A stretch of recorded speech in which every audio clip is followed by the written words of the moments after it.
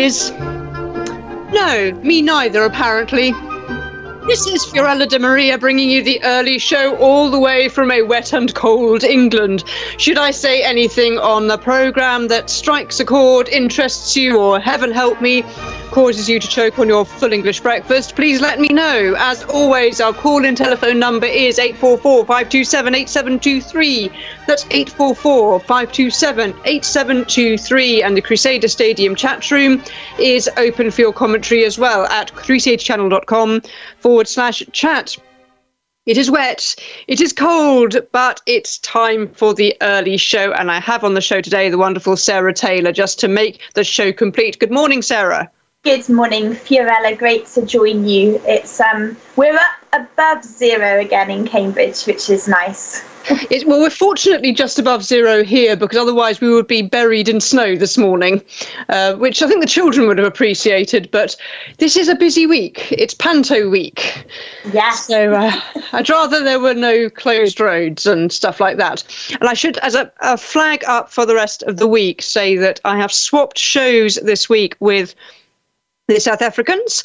I will be doing Thursday, they will be doing Friday, because my children are doing an ice show Friday, Saturday, Sunday. So I'm going to be a little bit busy, and I'm hopefully going to find somebody to do the second segment on Wednesday for me, because ice skating calls yet again. But how have you been, Sarah? It's been a little while. Yeah, it's very busy over here, Fiorella, but it's very nice to join you today.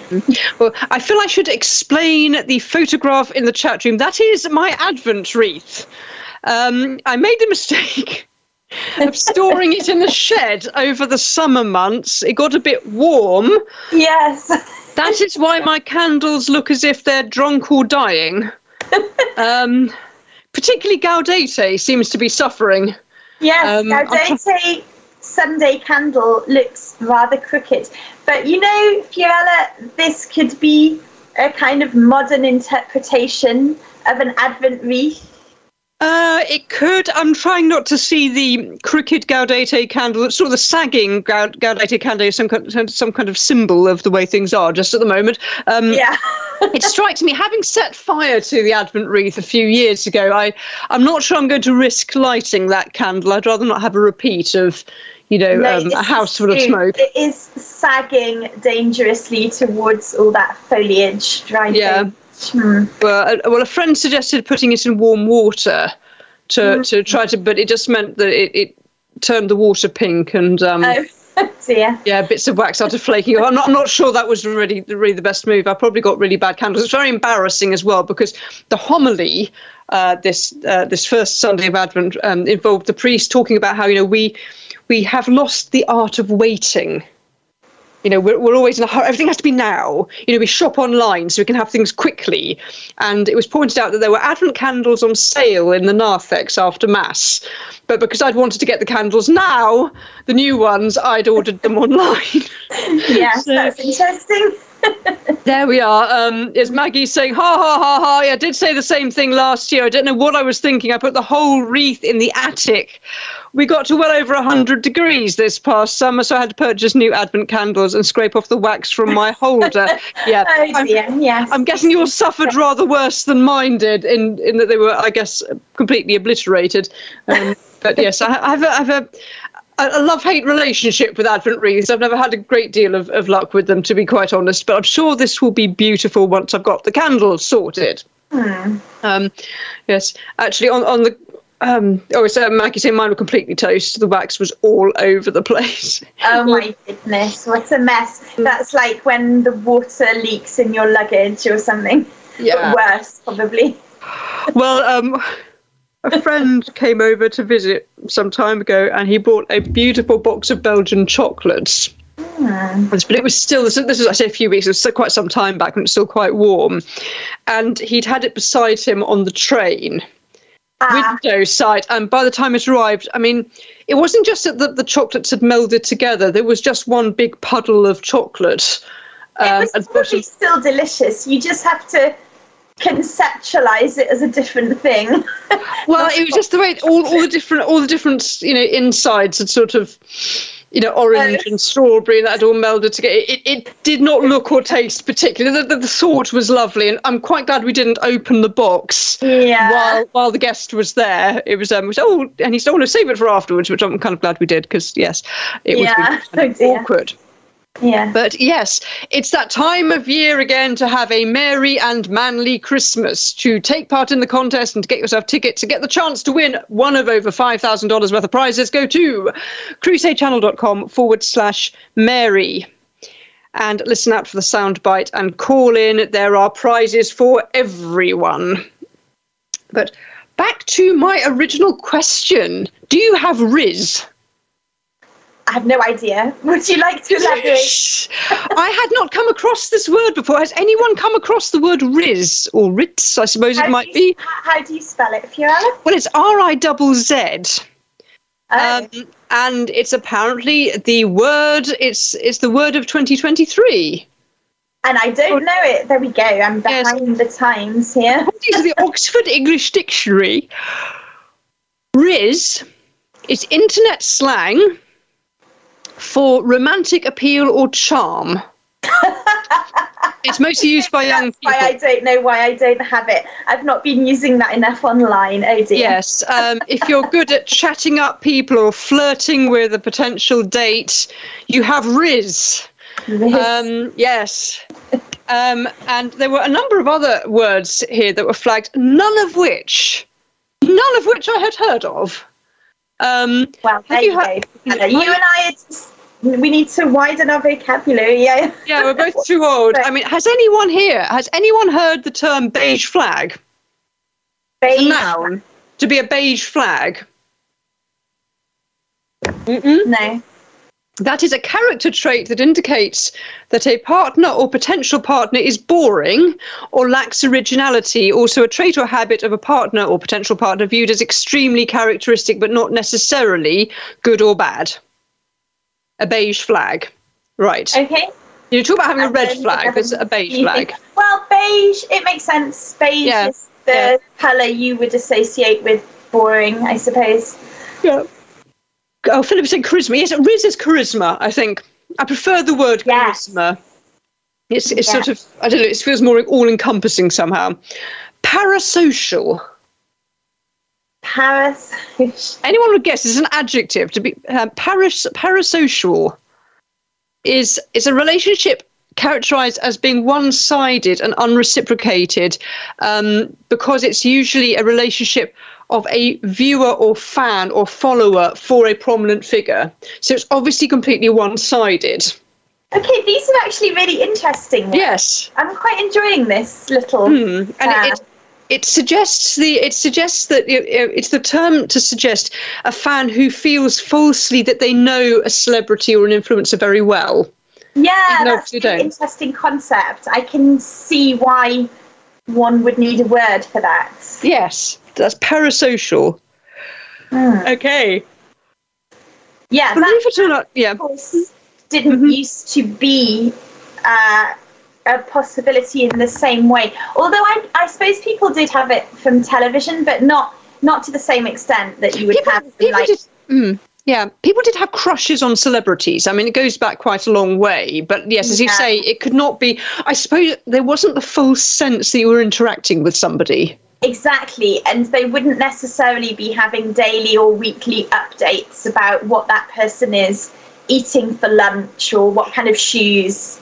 Well, to some extent, I suppose, that's what the tabloids have always been for. But yeah, I can see how it comes to a new level with social media. That's really interesting. Yeah. I like that word, actually. Well, Philip is suggesting stalker as an alternative, which is probably what we used to call it, the oldies used to call it, yes.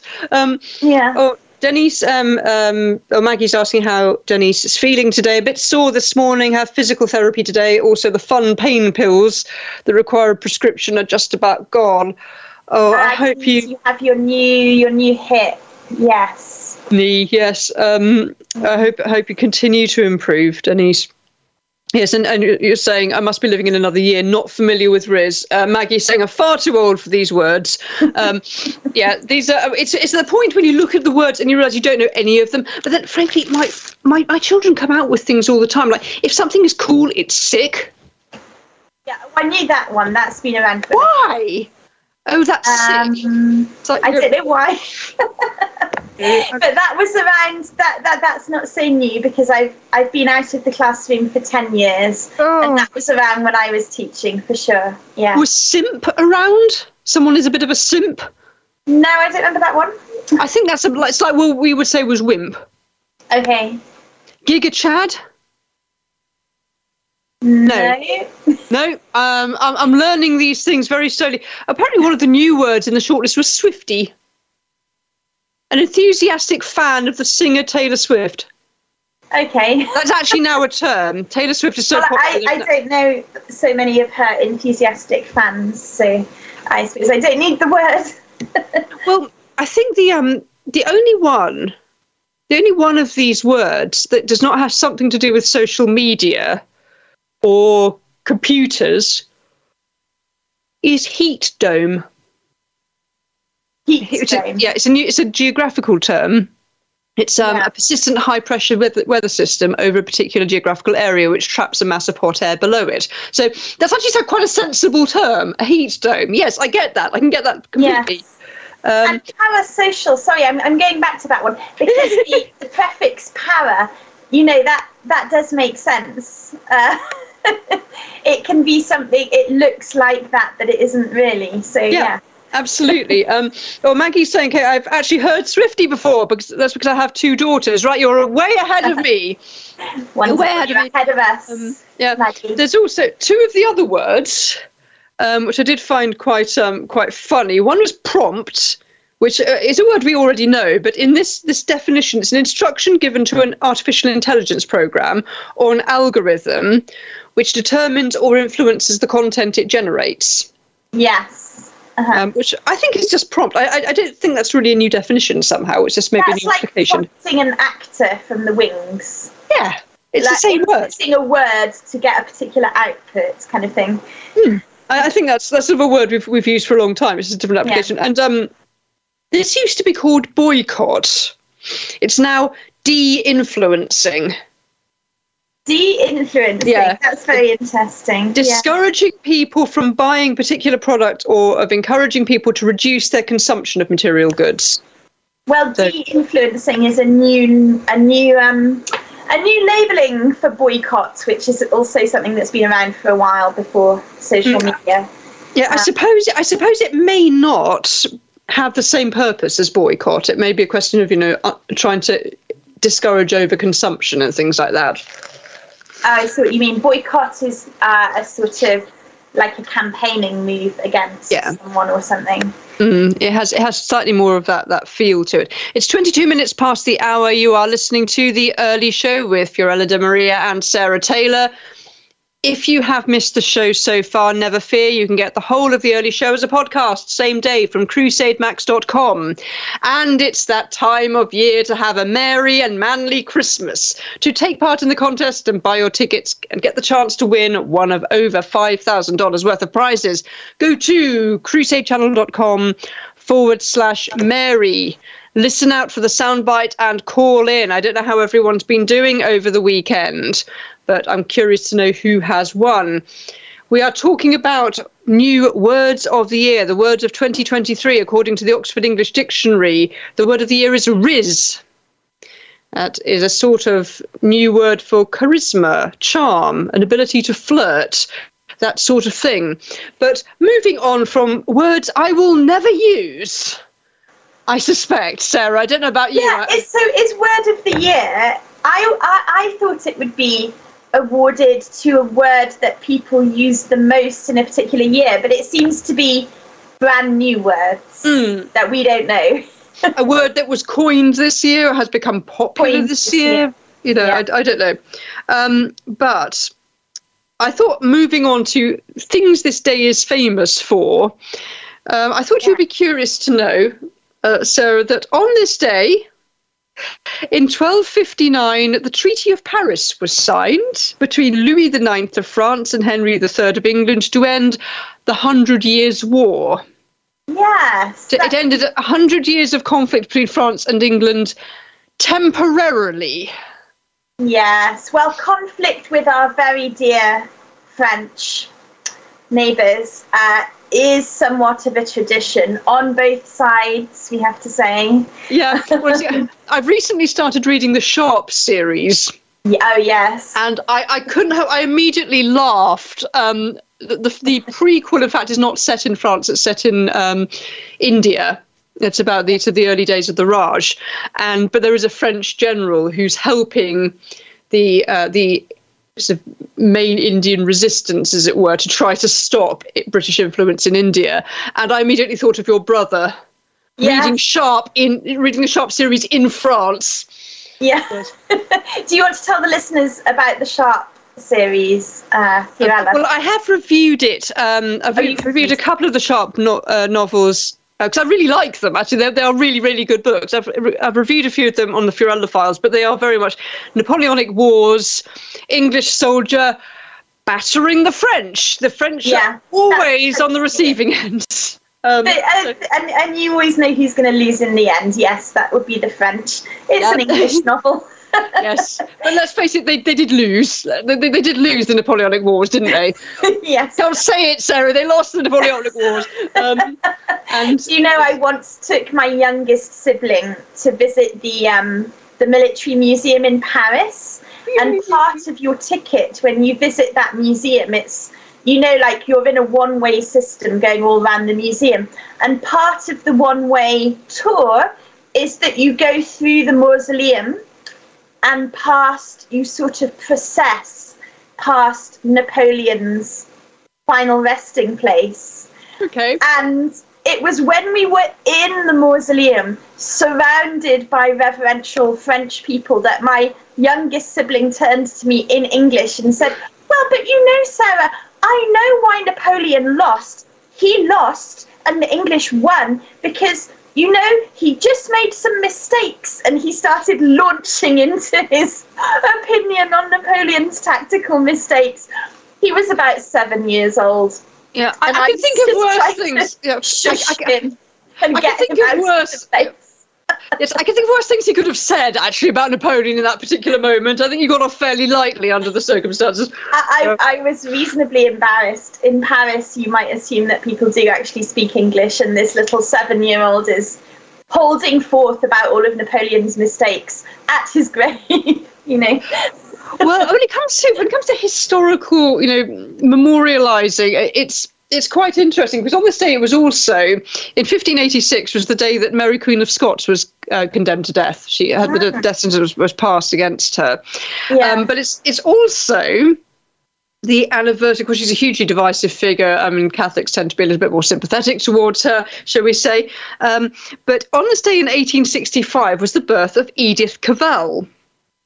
Right. Yes, she's a very interesting lady. Now, I don't know how familiar American listeners are with Edith Cavell, but of course she's a big character over here, and I should think probably also in Belgium, because she was a British nurse who was shot by the Germans during the First World War for helping Allied prisoners to escape.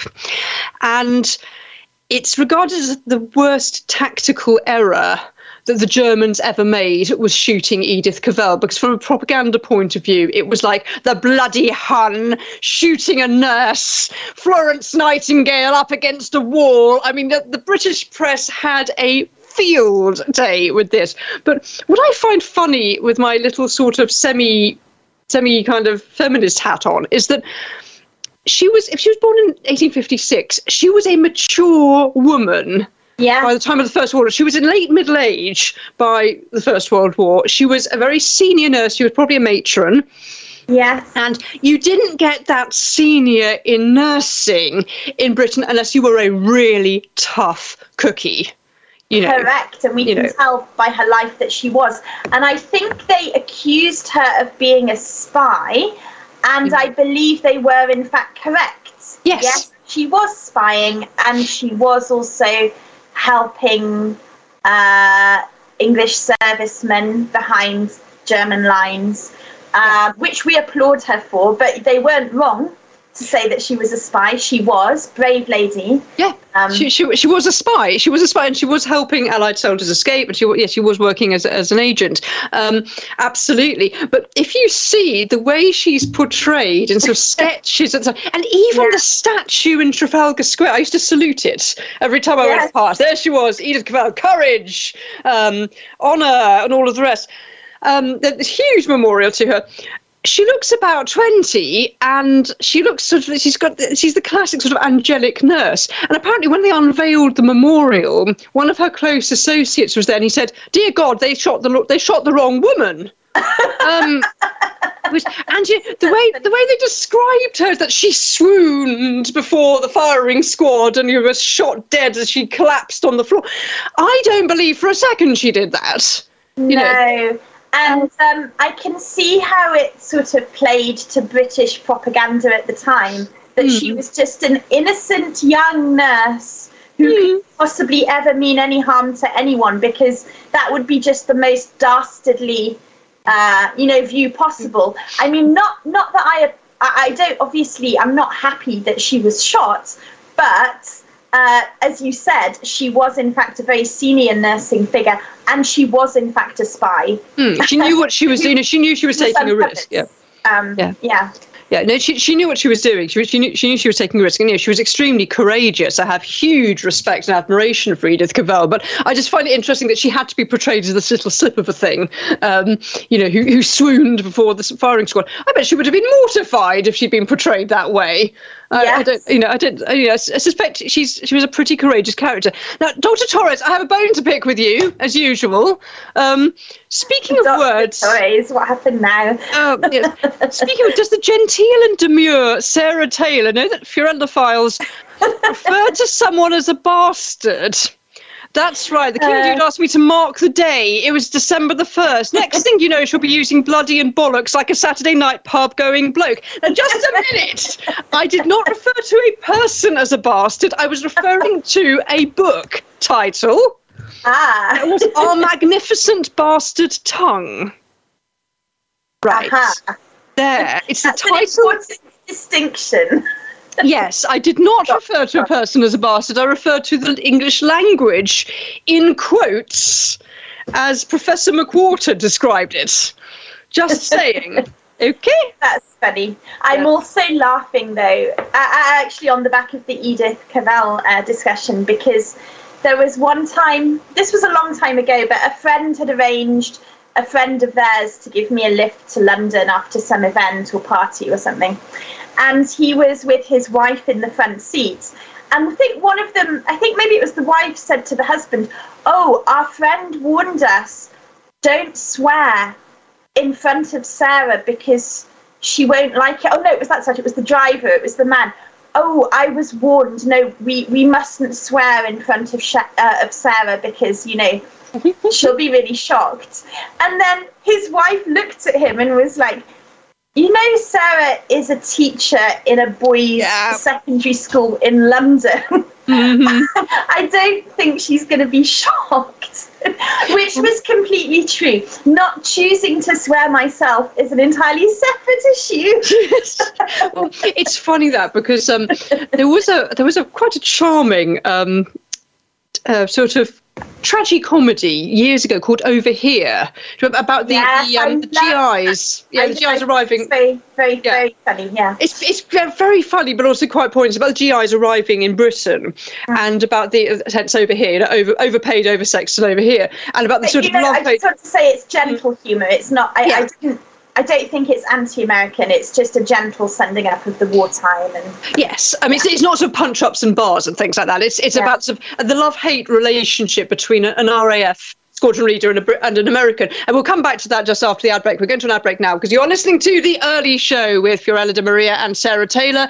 Our call-in telephone number is 844-527-8723. That's 844-527-8723. And the Crusader Stadium chat room is open for your commentary at crusadechannel.com/chat. Do talk to us. Do join the conversation. We'll return in a few moments here on the Crusade Channel. Live talk radio the way it should be.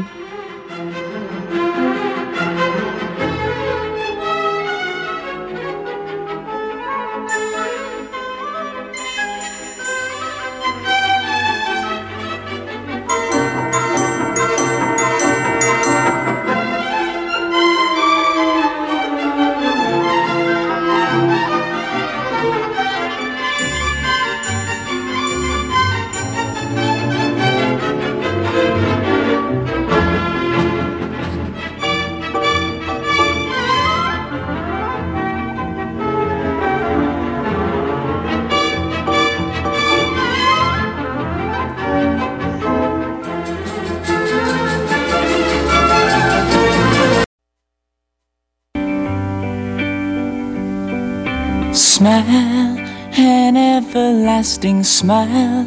Her smile can bring you near to me. Don't ever let me find you gone, 'cause that would bring a tear to me. This world has lost its glory. Let's start a brand new story now, my love. Right now, there'll be no other time, and I can show you how, my love. Talk in everlasting words and dedicate them all.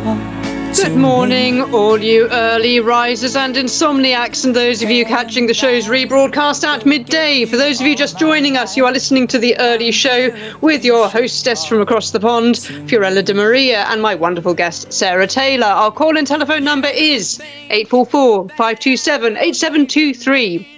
That's 844-527-8723, and the Crusader Stadium chat room is open for your commentary as well at crusadechannel.com/chat. Do talk to me, do join the conversation as you enjoy a hearty breakfast to celebrate a Monday morning. I have on the show with me today the wonderful Sarah Taylor. Good morning. Good morning, Fiorella. Great to be with you this morning. I don't suppose you recognised that song, did you? No, I'm not good at recognising songs.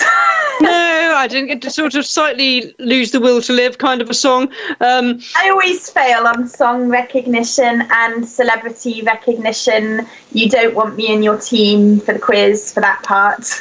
No, don't worry. At least it wasn't a song about a cake melting in the rain. Or a candle melting in the shed. I'm surprised that Mike didn't think of Candle in the Wind. Oh, yes. As a candle in the shed, yes. It is that time of year to have a merry and manly Christmas. To take part in the contest and get the chance to win one of over $5,000 worth of prizes, please go to crusadechannel.com/Mary. Listen out for the soundbite and call in.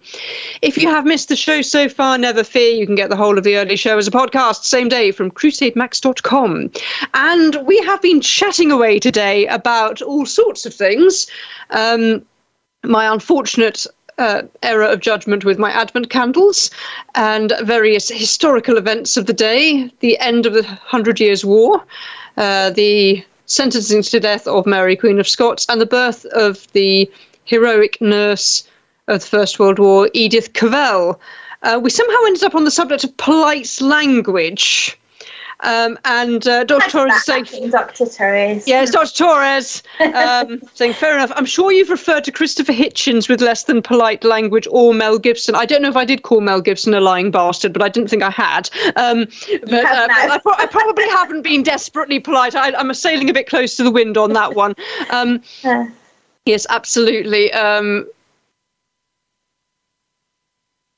Yes, Maggie, it's a crappy song anyway. Words by the Bee Gees, because we were also talking about words. All right. Okay, if it had come to the last line, I would have recognised it. We didn't get far enough into the song. That's my excuse.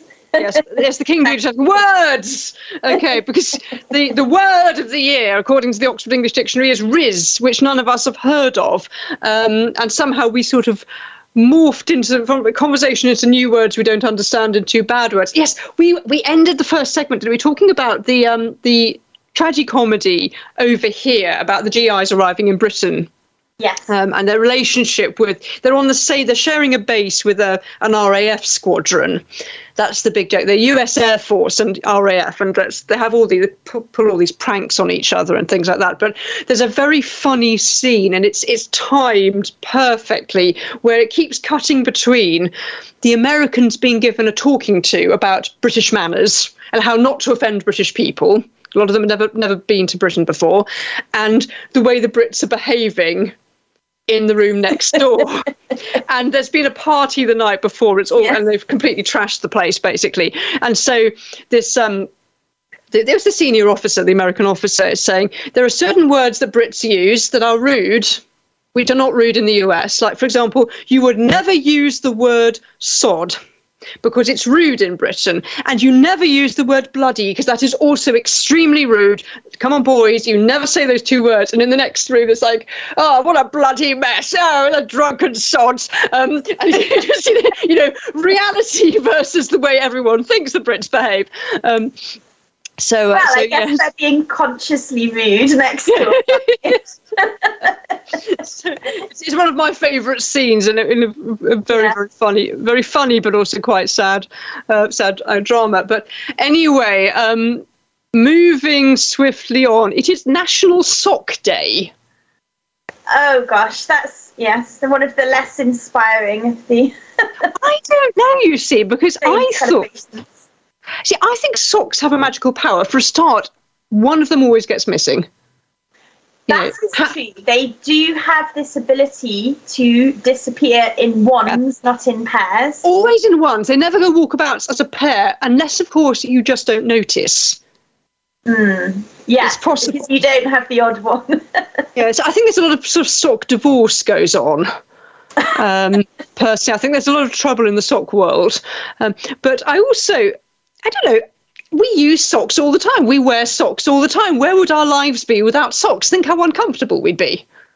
There's a Scottish song about where would you be if you didn't have your wellies. It's coming to mind. Okay, well, it's a similar idea. And in fact, I was thinking, because you were talking about Over Here and all of the rest, but we once watched, just to give viewers listeners a bit of background, during the early years of my marriage, when my husband used to have to travel a lot, I used to organise girls' nights in. I'd invite single female friends over, and we'd have a Domino's delivery, and we'd watch a silly film, and then we'd have hot chocolate and marshmallows. Remember those days, Sarah? That was very fun. Yes. Yeah. Back in the days when my children were young enough to go to bed at 7. Your oldest two were very little, and they were in bed and asleep before the film ever began. Yeah. And one time we watched a film called Mrs. Pettigrew's Day Off. And it's about a woman who's just been sacked for the umpteenth time from her job as a nanny. She's a useless nanny. And it's just before the war is just about to be declared. They're all preparing sandbags everywhere and things. London is going into lockdown, basically, in preparation for what they know is going to be a very long, drawn-out war. And she makes friends with a fashion designer who designs ladies' lingerie. And he says his part of the war effort, he's going to go back to designing socks, because socks are important, and a remarkable amount of engineering goes into creating a good British sock. Wow, that's a very impressive cultural reference for National Sock Day. Indeed, Fiorella. Yes. And I have to admit that I have no memory whatsoever of this film. I do remember coming to your house for these evenings. That's so funny, what you retain and don't retain. You will remember the film when I tell you that the glamorous 1930s heroine is called Delicia, and her real name is Sarah Grubb. Okay. And you were deeply offended that she has a problem with being called Sarah. And I remember you're saying there's nothing wrong with being called Sarah. And I was saying, yes, there's a lot wrong with being called Grubb, let's face it. There we are. And you can't remember that either. I've forgotten the offence by now, but that is very funny, Fiorella. Thank you for reminding me. Denise M in the chat room saying, getting more inquiries about the knee. With so many prayers, it's getting better, albeit slowly. Painful this morning, but I'm sitting comfortably with price on it at the moment. That's lovely. I'm just glad you're slowly recovering. I know it does take a long time. Moving swiftly on. Okay, socks do not seem to be inspiring. It's also Wear Brown Day, but I don't wear brown. I don't like brown.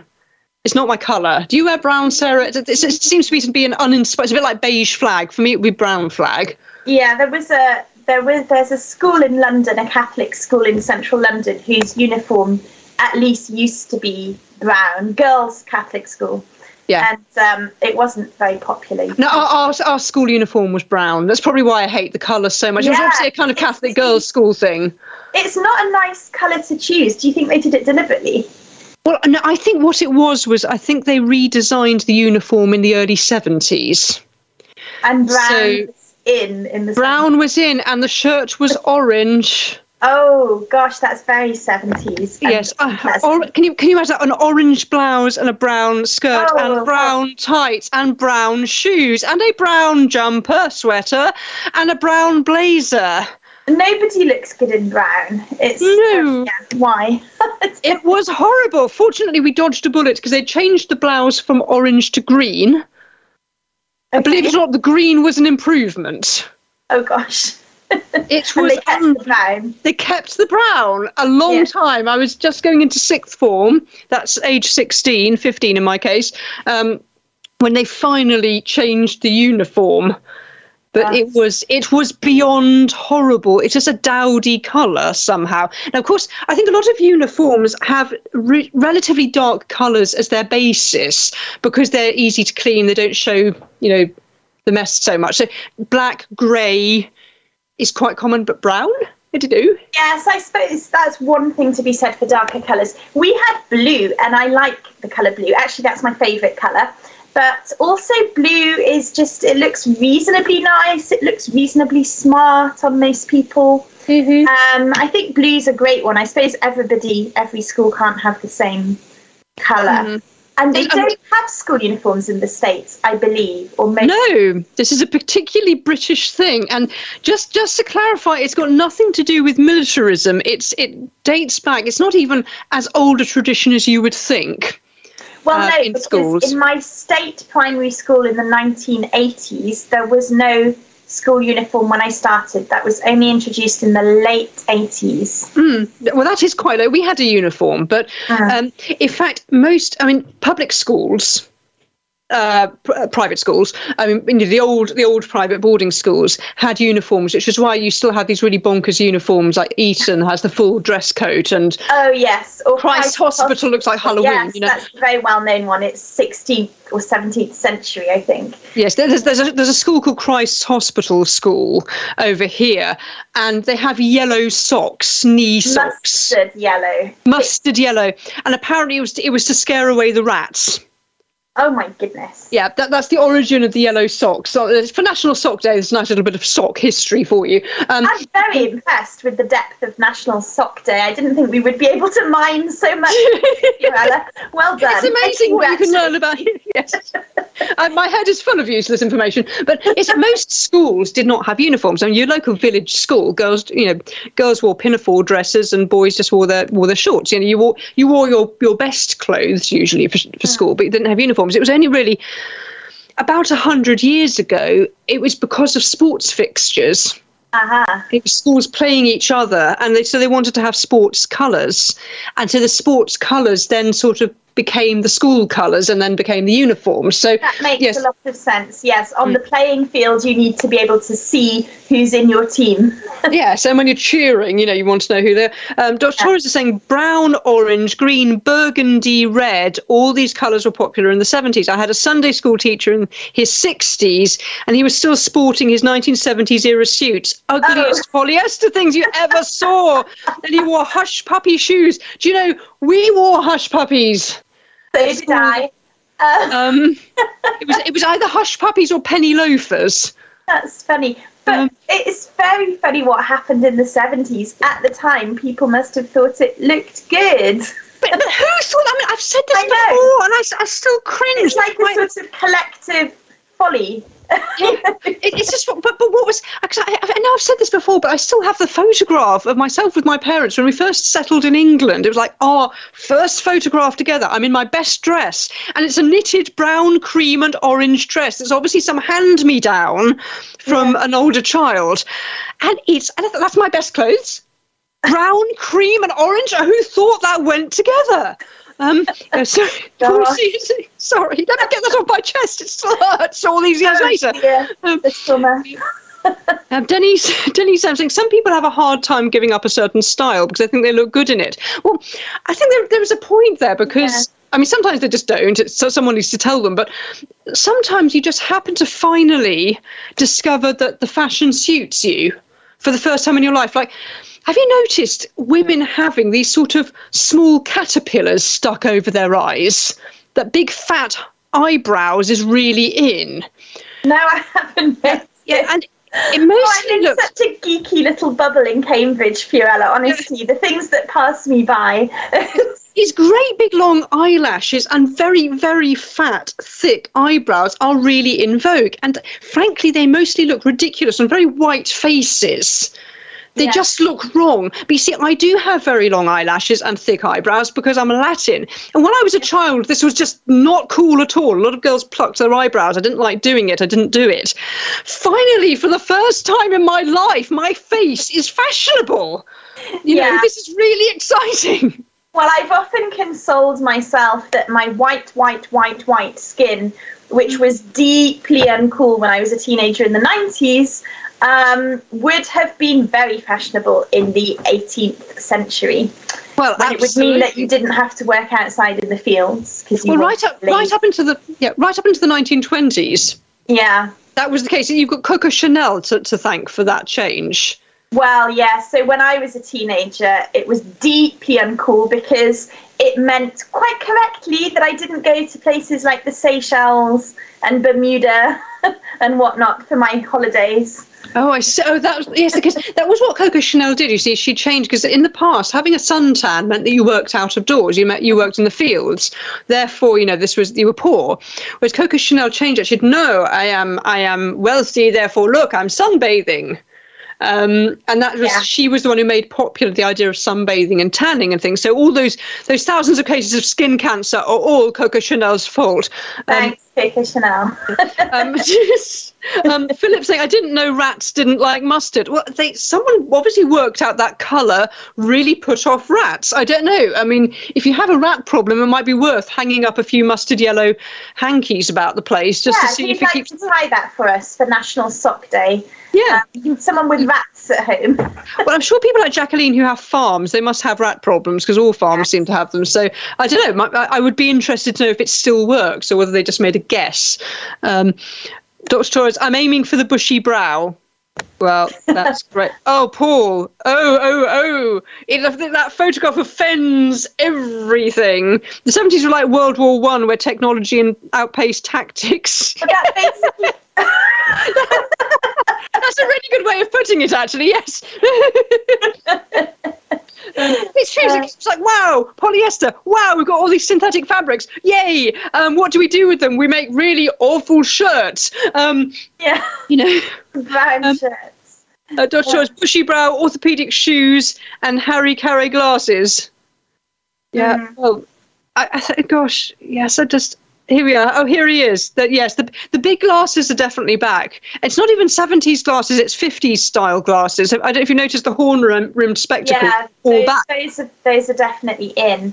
It's interesting, Denise's comment, that I'm just reflecting on that. Maybe somebody sort of gained their own self-confidence for the first time in the 70s, and it just happened to be in that period of history when they started, feeling confident about themselves, and so it's stuck with these brown and orange clothing outfits. I think also that perhaps the fashion that was in when you were a teenager kind of sticks in your mind as what fashion is, because that's when fashion probably mattered to you the most. Because I found it really difficult when I had to buy myself some new glasses, some new frames, and I had not bought glasses for years because I used contact lenses. You know, you have to have a spare pair and all of the rest. And when I first started having to wear glasses as a teenager, I had these great big plastic NHS specs. You can get free glasses on the NHS, but they weren't terribly nice. They were just whatever was available. And of course, plastic glasses were really not in at the time. It was really those were the free ones. Yes. I had the same as a child. Those were your parents haven't spent any money. And, you know, so it's not the cool kind.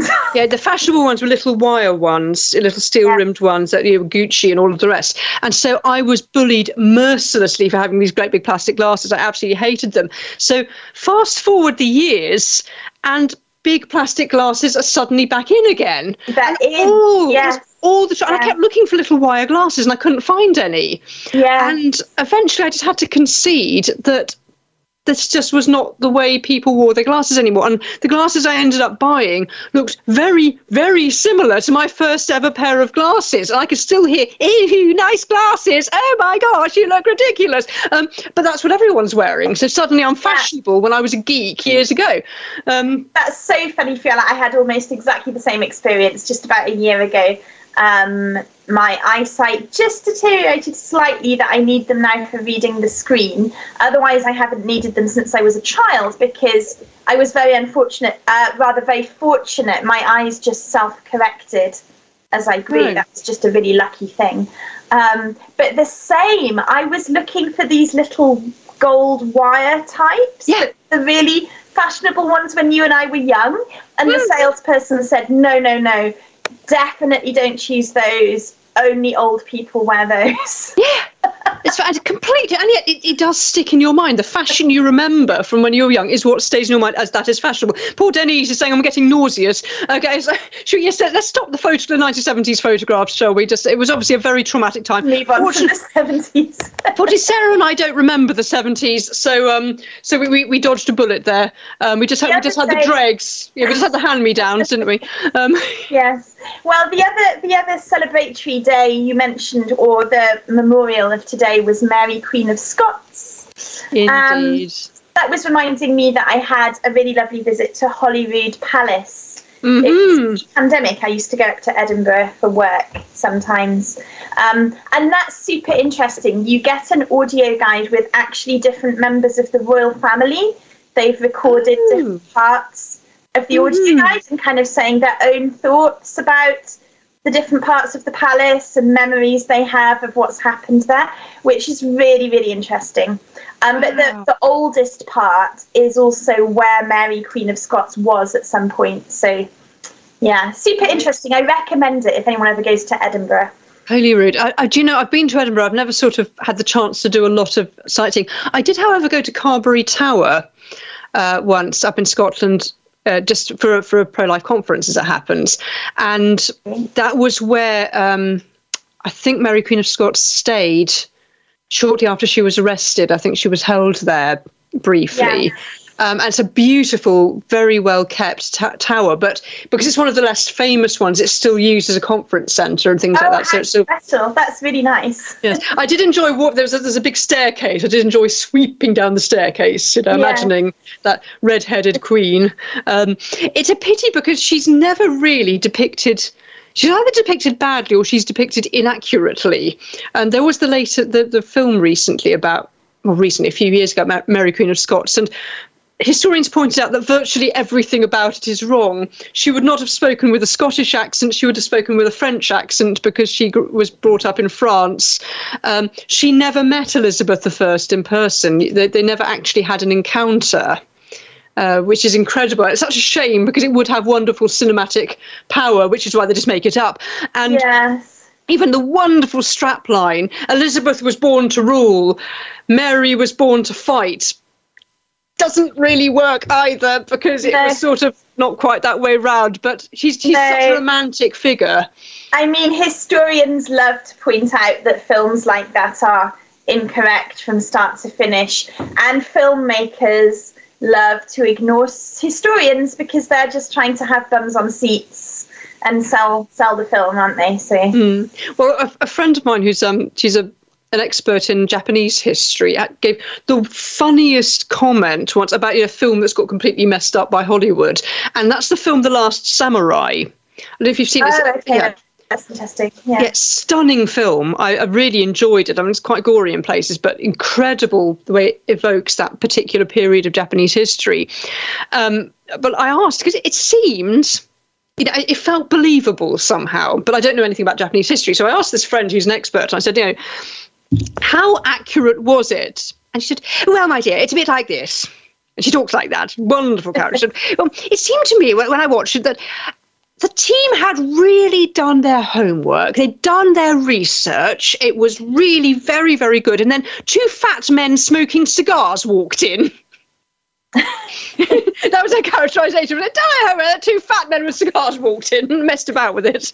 Erin Akeem was saying browns and oranges were big in the 70s because of the hippie movement, which was all about communing with nature. Earth tones became popular.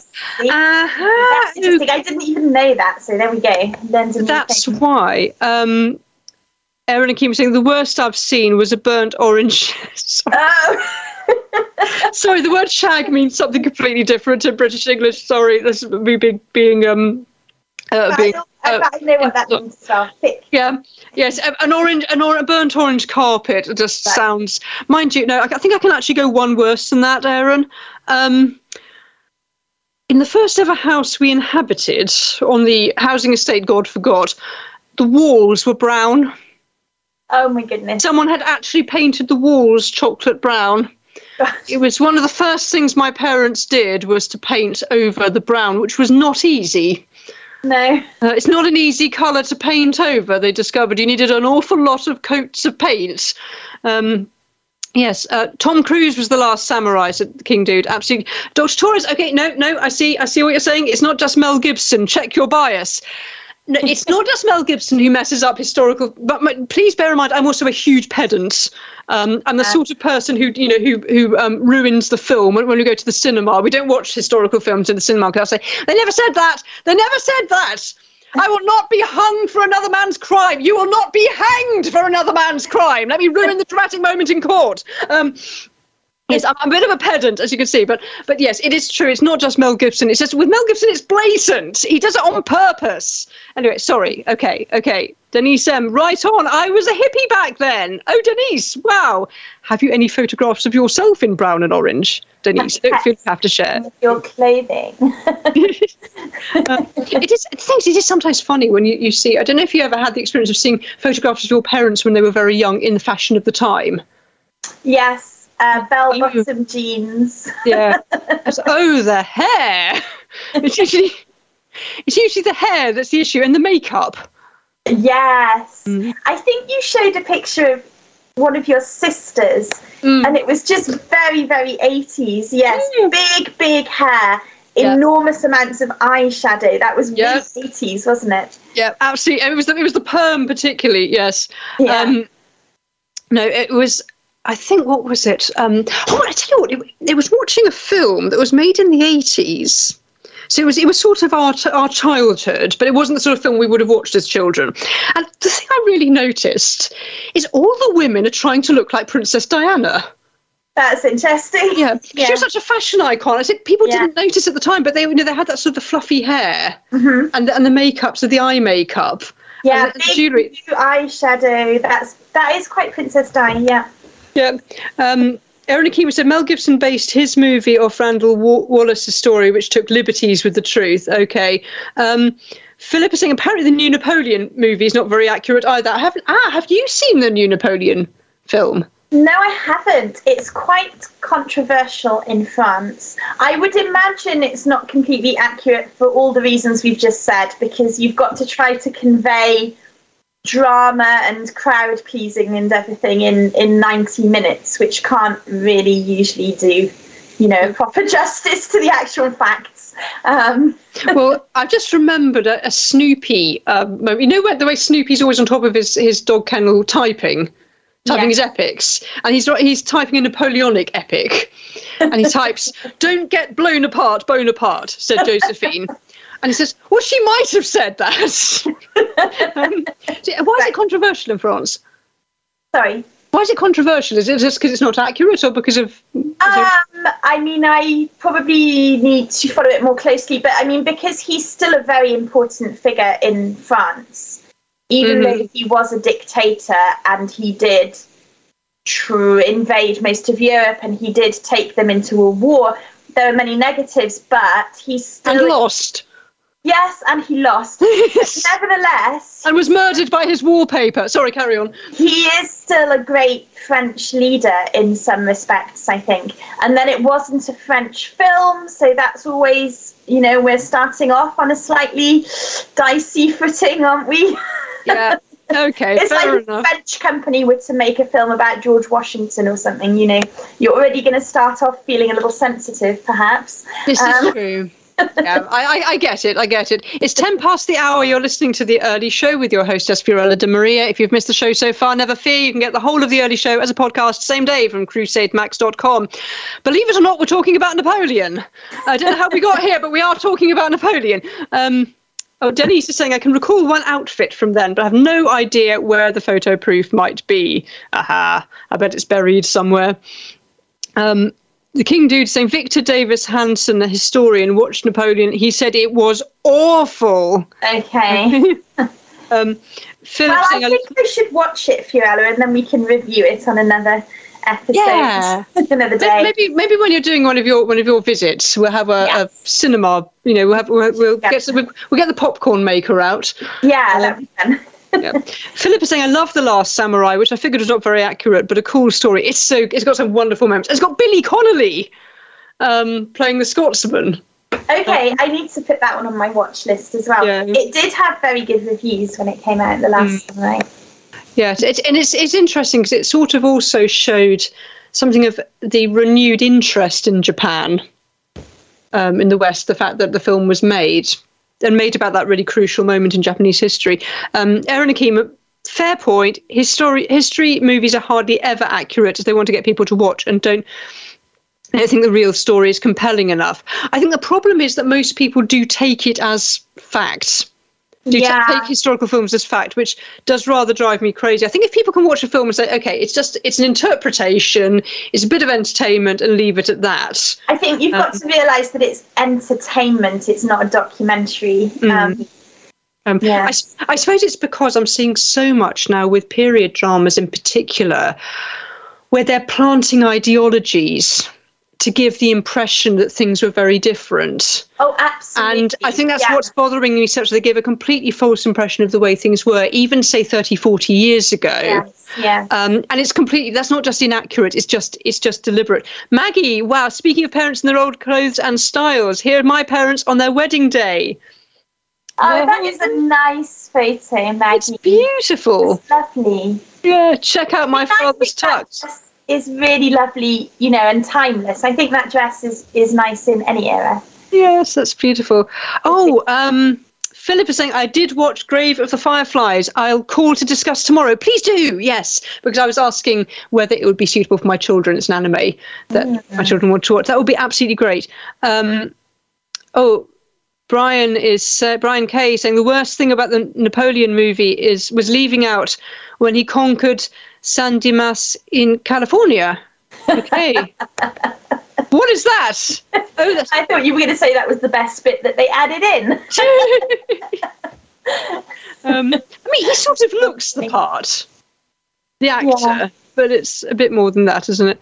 Oh well. So we'll have to let's watch it, and then we can have a sort of filmy night kind of things. Good morning, Tony B. Greetings. Oh wow, that's a beautiful photo. The lovely wedding photos. Now, what I find interesting is that wedding photos don't change that much.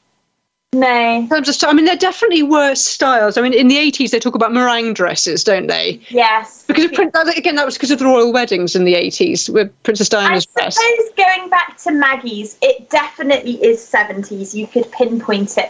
I think it's the bow tie, the tuxedo, moustache, cake, maybe. That definitely you'd say 70s. But the other one, that could be from many eras. Yes, definitely there are styles, and I mean, I found, yes, because the big meringue dresses of the 80s, they were very influenced by people like Princess Diana and Sarah Ferguson and people like that. You had a series of royal weddings in the 80s, so the big princess dresses were really in.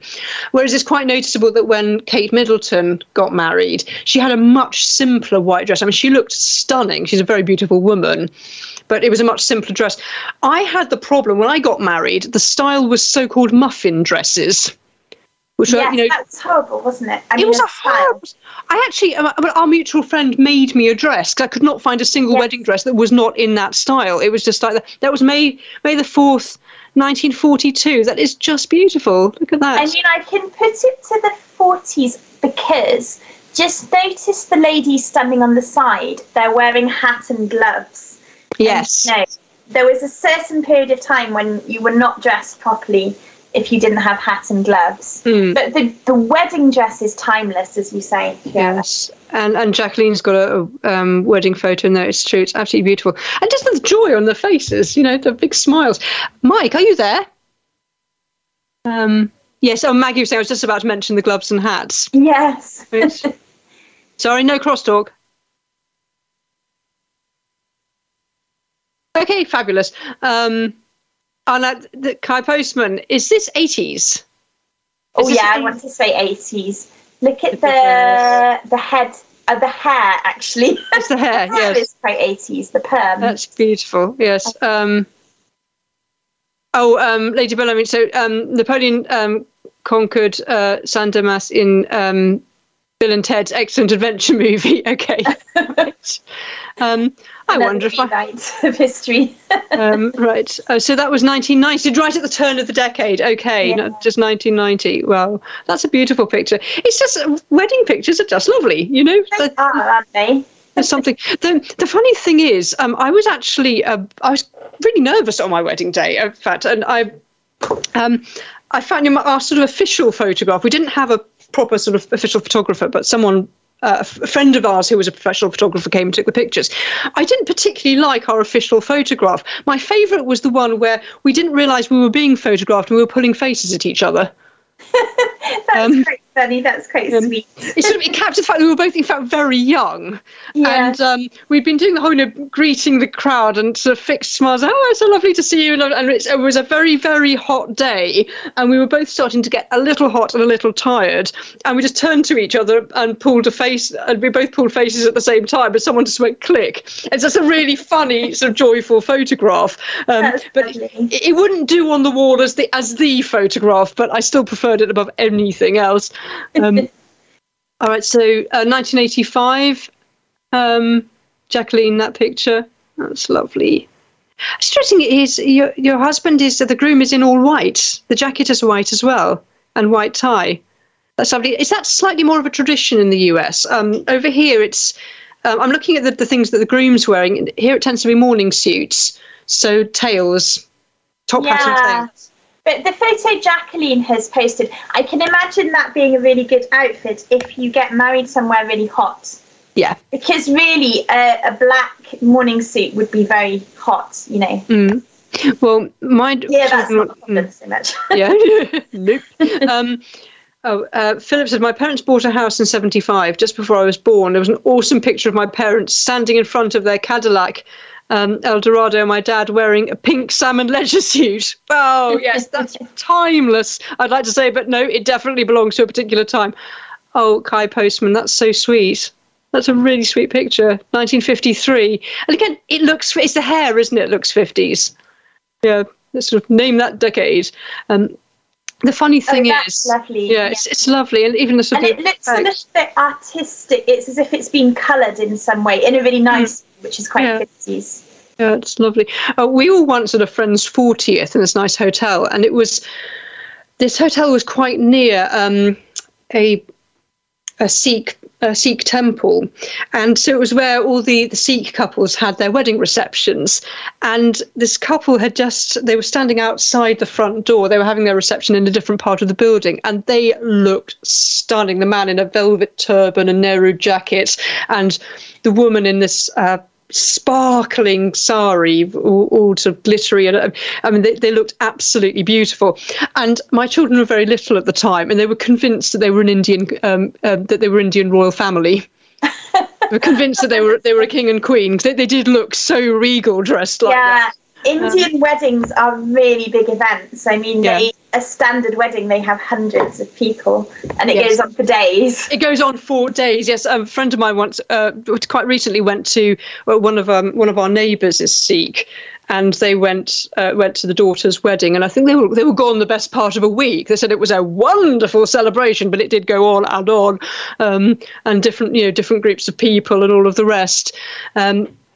So I don't know how we got onto the subject of weddings, but hey, that's good. Oh, can I ask, on the subject of celebrations and wonderful things, could I please ask for prayers? Some dear friends of mine, they've just had their 7th baby, little baby Jude, and it's all big celebrations, and they have a picture up of the new baby. But the baby, unfortunately, has become very, very ill with sepsis, and we're all a little bit worried. So could you please pray for baby Jude, that he'll pull through? It's very, very frightening, and there's something so sad. We're all celebrating the new baby, and then him suddenly getting ill like that. So please pray for baby Jude, that he will make a full recovery. That would be just wonderful. He's baby number 7 and the 3rd son. So they're a wonderful family, very active in the sort of Catholic media ministry over here. So that would be just wonderful. Okay, well, it's been quite a ride today, Sarah. Yes, it has, as always. Lovely start to the week, Fiorella. Thank you. So we've talked about the word. Just to recap briefly before we have to vanish off air until tomorrow. The word of the year is riz, to have charm, charisma, to be flirtatious, to have riz, which charm and charisma, just like Fiorella. Yay! Yes, I have riz. Apparently, I think I lost that about 20 years ago. I think it's all the early starts. Yes, I sent someone a text message at 4:15 this morning. And got an astonished message back about 3 hours later. Thank you, CRTO. Well, praying for baby Jude. Jacqueline, praying for Jude. Thank you. Let's just really storm heaven for this lovely, lovely, sweet little baby. Yes, we've also been talking about, it's anniversaries. Edith Cavell, Mary Queen of Scots. Now, Edith Cavell needs a film. Yes, but perhaps you should write the script, Fiorella. I'll write the script. If anyone can find a really good director, I'll write the screenplay for Edith Cavell, the great nursing heroine. It's got and all the... you select the actress as well, not a 20-something who's liable to swoon at any moment. I know who it's going to be. It will be Anna Chancellor. She's the right age. Okay, good choice. Someone should write for Anna Chancellor. Yes. There we are. I've got the main character. I could write that screenplay. Someone find me a director and preferably some funding. We'll have a film of Edith Cavell that's historically accurate and really exciting. There we go. Yes, Louise saying, God be with baby Jude and heal him. Thank you. And just keep all the family under God's protection. All right, and I will put a photograph up of my new Advent wreath once the new candles arrive to prove that I can do it and I can create a wreath that doesn't look drunk or ill and doesn't burn my house down. This will happen. Have you got an Advent wreath? I should have asked. My Advent wreath has not made it down from the attic, so I've missed the first Sunday of Advent shamefully, but I'll retrieve it before next Sunday and hope that it hasn't had a similar fate to Maggie's, but I don't think so. I don't think it's actually been that hot here. So let's face it, it never gets hot enough in Cambridge, does it? Mind you, I didn't think it got hot enough in somewhere south of London, but it doesn't have to be that hot for it to be a bit uncomfortable. Anyway, we need to go. There is no crosstalk today, so we need to say bye-bye.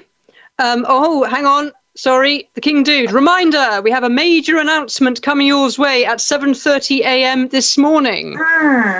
Very exciting. So please stay tuned for that announcement. As always, Sarah, lovely to have you on the show. Thank you. Thank you, Fiorella. And we'll chat again next week. It is now 24 minutes past the hour. It's been my absolute pleasure to bring you the early show all the way from a wet and chilly England with my lovely friend Sarah. Our call-in telephone number is 844-527-8723. And don't forget to write to me at fiorella@crusadechannel.com. The Crusader Stadium chat room is also open for your commentary at crusadechannel.com/chat. And stay tuned for a big announcement. I will now leave you with the King Dude. Mike Church, it goes on 4 days. Yes, a friend of mine once, quite recently, went to one of our neighbours is Sikh, and they went to the daughter's wedding, and I think they were gone the best part of a week. They said it was a wonderful celebration, but it did go on, and different groups of people and all of the rest.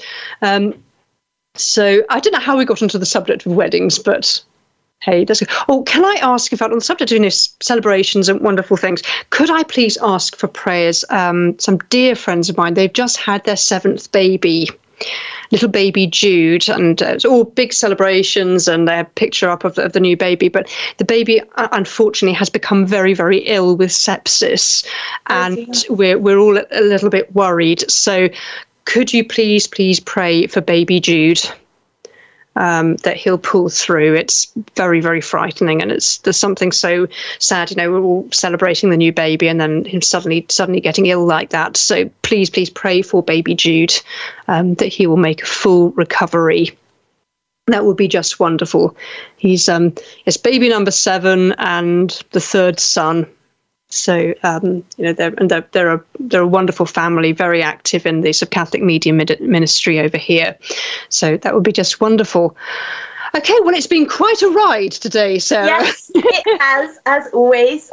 Lovely start to the week, Fiorella. Thank you. Yeah, so we've talked about the word. Just to recap briefly before we have to vanish off air until tomorrow. The word of the year is riz. To have charm. Charisma, to be flirtatious, to have riz, which charm and charisma, just like Fiorella. Yay! Yes, I have riz. Apparently, I lost that about 20 years ago. I think it's all the early starts. Yes, I sent someone a text message at 4:15 this morning. And got an astonished message back about 3 hours later. Thank you, CRTO. Well, praying for baby Jude. Jacqueline, praying for Jude. Thank you. Let's just really storm heaven for this lovely, lovely, sweet little baby. Yes, we've also been talking about, it's anniversaries. Edith Cavell, Mary Queen of Scots. Now, Edith Cavell needs a film. Yes, but perhaps you should write the script, Fiorella. I'll write the script. If anyone can find a really good director, I'll write the screenplay for Edith Cavell, the great nursing heroine. It's got and all the... you select the actress as well, not a 20-something who's liable to swoon at any moment. I know who it's going to be. It will be Anna Chancellor. She's the right age. Okay, good choice. Someone should write for Anna Chancellor. Yes. There we are. I've got the main character. I could write that screenplay. Someone find me a director and preferably some funding. We'll have a film of Edith Cavell that's historically accurate and really exciting. There we go. Yes, Louise saying God be with baby Jude and heal him. Thank you. And just keep all the family under God's protection. All right, and I will put a photograph up of my new Advent wreath once the new candles arrive to prove that I can do it and I can create a wreath that doesn't look drunk or ill and doesn't burn my house down. This will happen. Have you got an Advent wreath? I should have asked. My Advent wreath has not made it down from the attic, so I've missed the first Sunday of Advent shamefully, but I'll retrieve it before next Sunday and hope that it hasn't had a similar fate to Maggie's, but I don't think so. I don't think it's actually been that hot here. So let's face it, it never gets hot enough in Cambridge, does it?